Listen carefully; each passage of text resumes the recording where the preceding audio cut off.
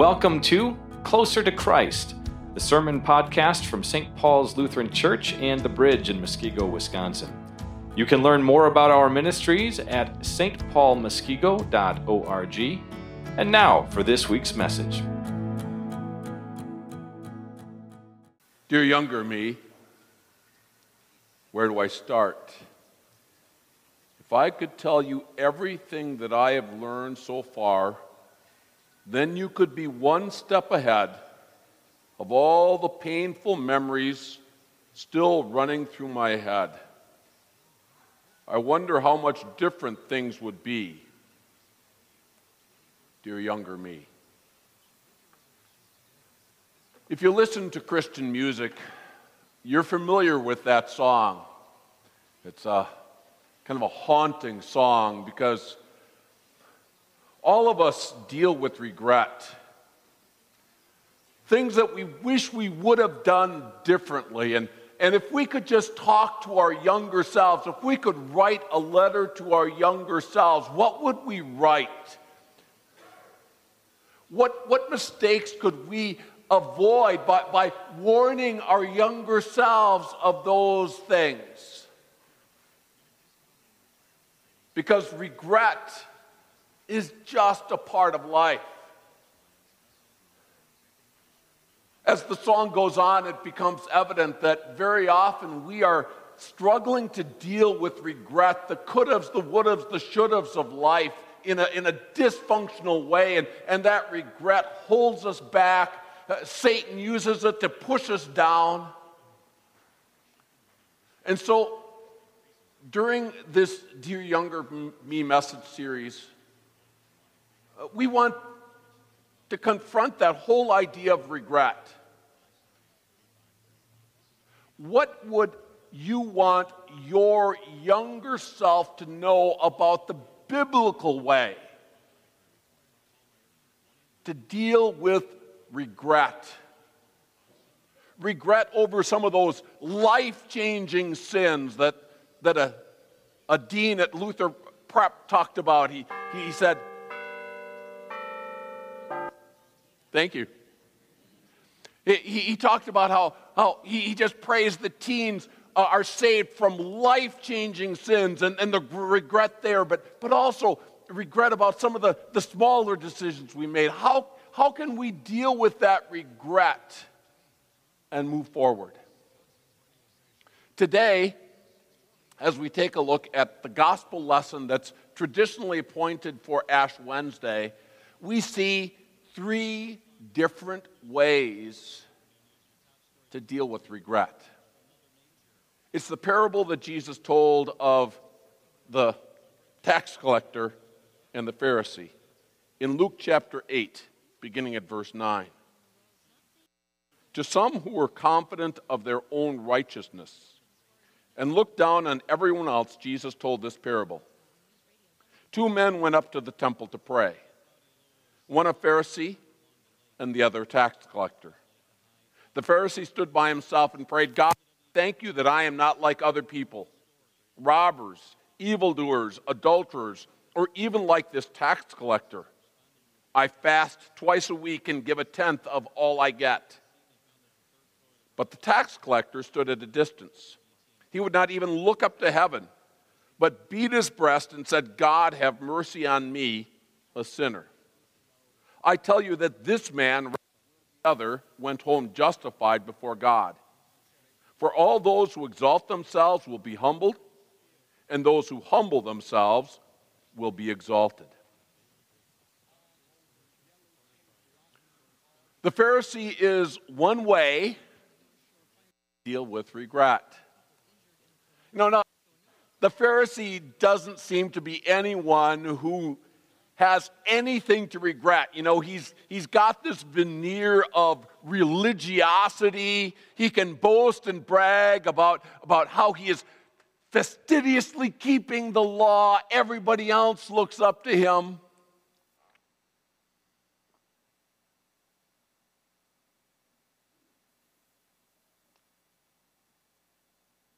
But if we had known any Pharisee personally, we would have known, they're human just like us. And they have things that they regret too.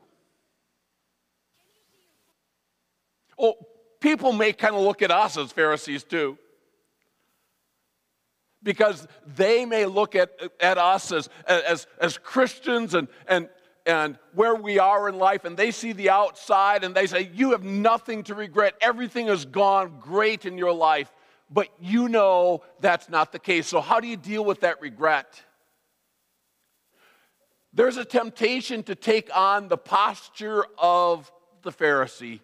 Oh, God, I thank you that I'm going to forget about all the things I'm ashamed of. I thank you that I am not like those other people.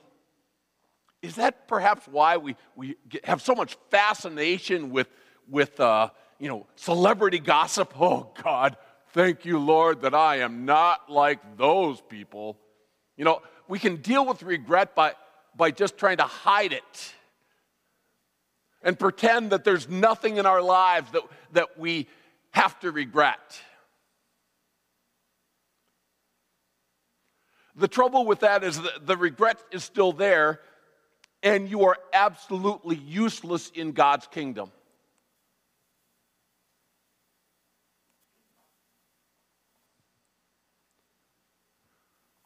Who wants to share with you the burdens of their heart if your approach to life is, oh God, I am thankful that I am not like these people? What you do is we end up shutting off any opportunity to share the faith that we've got. And on this Ash Wednesday, as we approach our God, just to examine our own hearts and minds, where has this pride and arrogance of the Pharisee been present in our lives as well?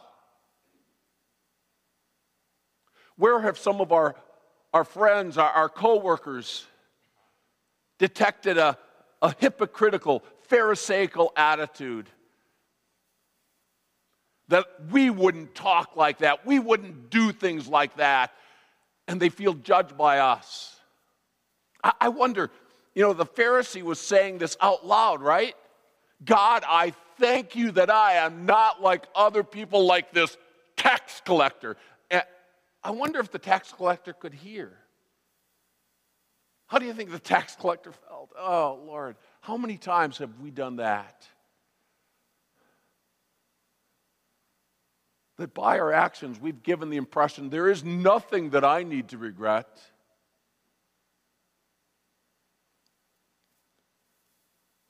And by doing that, we have left everybody around us in judgment. Judgment from us, perhaps, but more importantly, in their own minds, judgment from God. Obviously, that's not the posture that we want as we deal with regret. God, I'm thankful that I'm not like other people. No. The posture that we want as Christians, right, is the posture that we had as we approached to have the ashes put on our forehead. God, be merciful upon me, a sinner. And that's certainly true, isn't it? The tax collector had to admit that. You and I have to admit that. God, be merciful upon me, a sinner.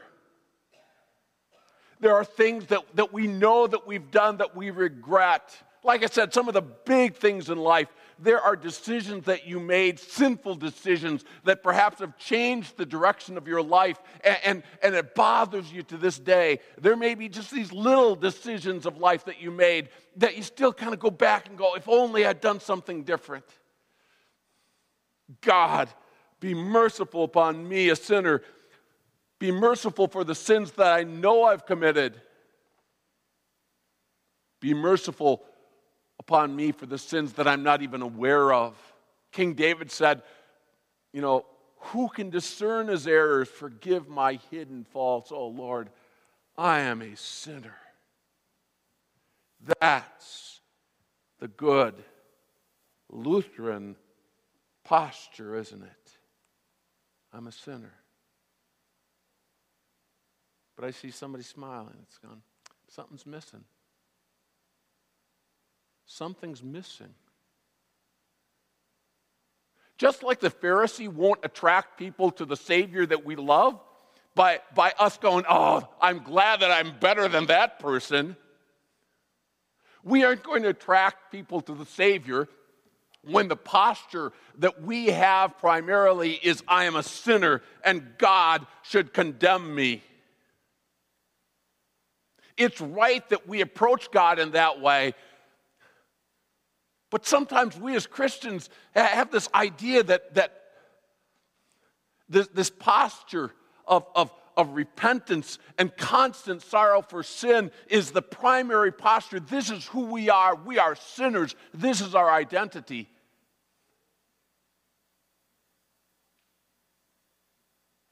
And I've had people tell me, why should I go to church? I feel guilty already.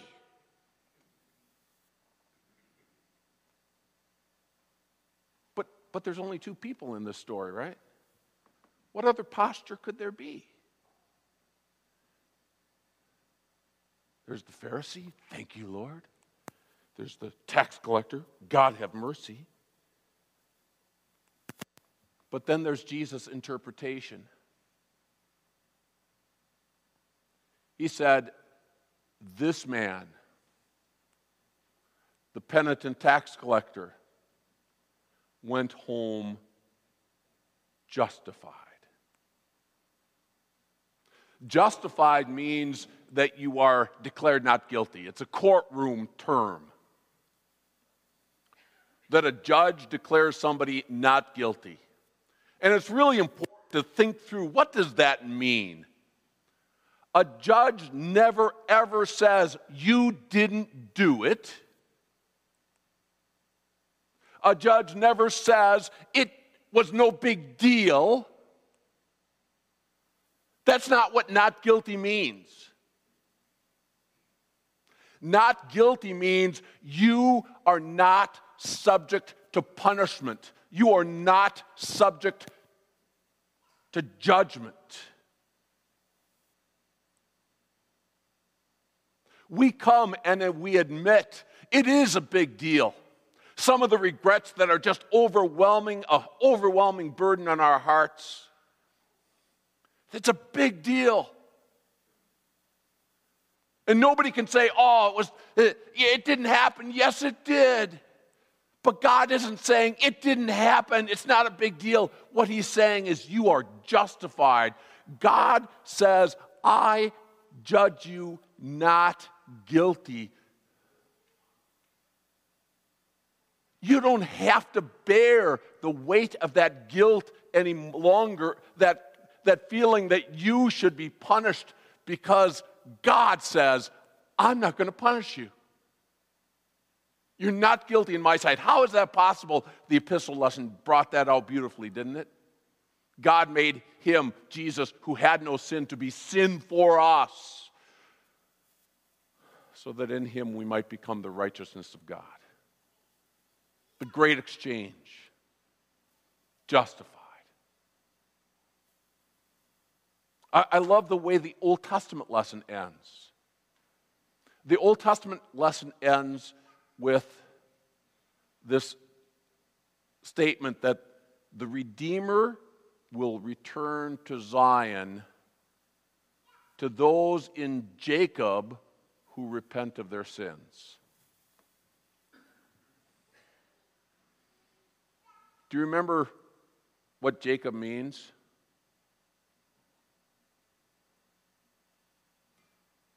Got to be a wrestler, and then you appreciate it. Heel grabber. Thank you, David. Heel grabber. There'd always be somebody every year wrestling who would kind of fake that he's going down to tie his shoe and then reach out and grab the other guy's heel. Heel grabber, deceiver, cheater. That was Jacob's original name. We know him as Israel. He wrestles with God. That's a great name. But Jacob was not a great name in Hebrew. Heel grabber, deceiver. The Redeemer, the Savior God, comes to those in Jacob, in this family of people who live with regret. Jacob was a man of regret. You and I, men and women of regret. But the Redeemer came to save Jacob and us. So what's the right posture?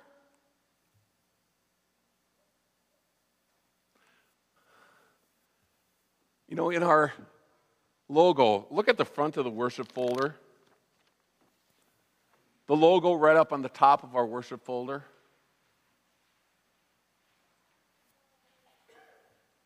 That logo is meant to remind us that Jesus came forth victorious from the tomb. The empty square pictures Jesus' tomb. He comes forth victorious to a new life.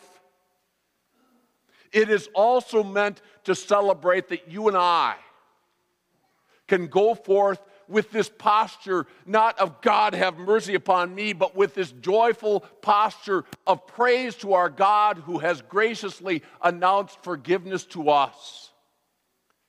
This is the posture that will draw people to the Savior as they see that we can take on the regret of the past, that we know that our God has dealt with it, and other people may still suffer because of it. We'll talk about that. Other people may still judge us because of that. But you and I,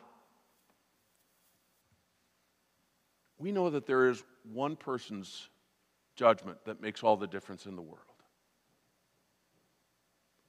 And you and I go justified, forgiven, free. That song, Dear Younger Me, ends with this verse. Dear younger me, it's not your fault. You were never meant to carry this burden beyond the cross. Dear younger me, you are holy, you are righteous, you are one of the redeemed, set apart, a brand new heart. You are free indeed. Brothers and sisters, let's claim that posture of freedom.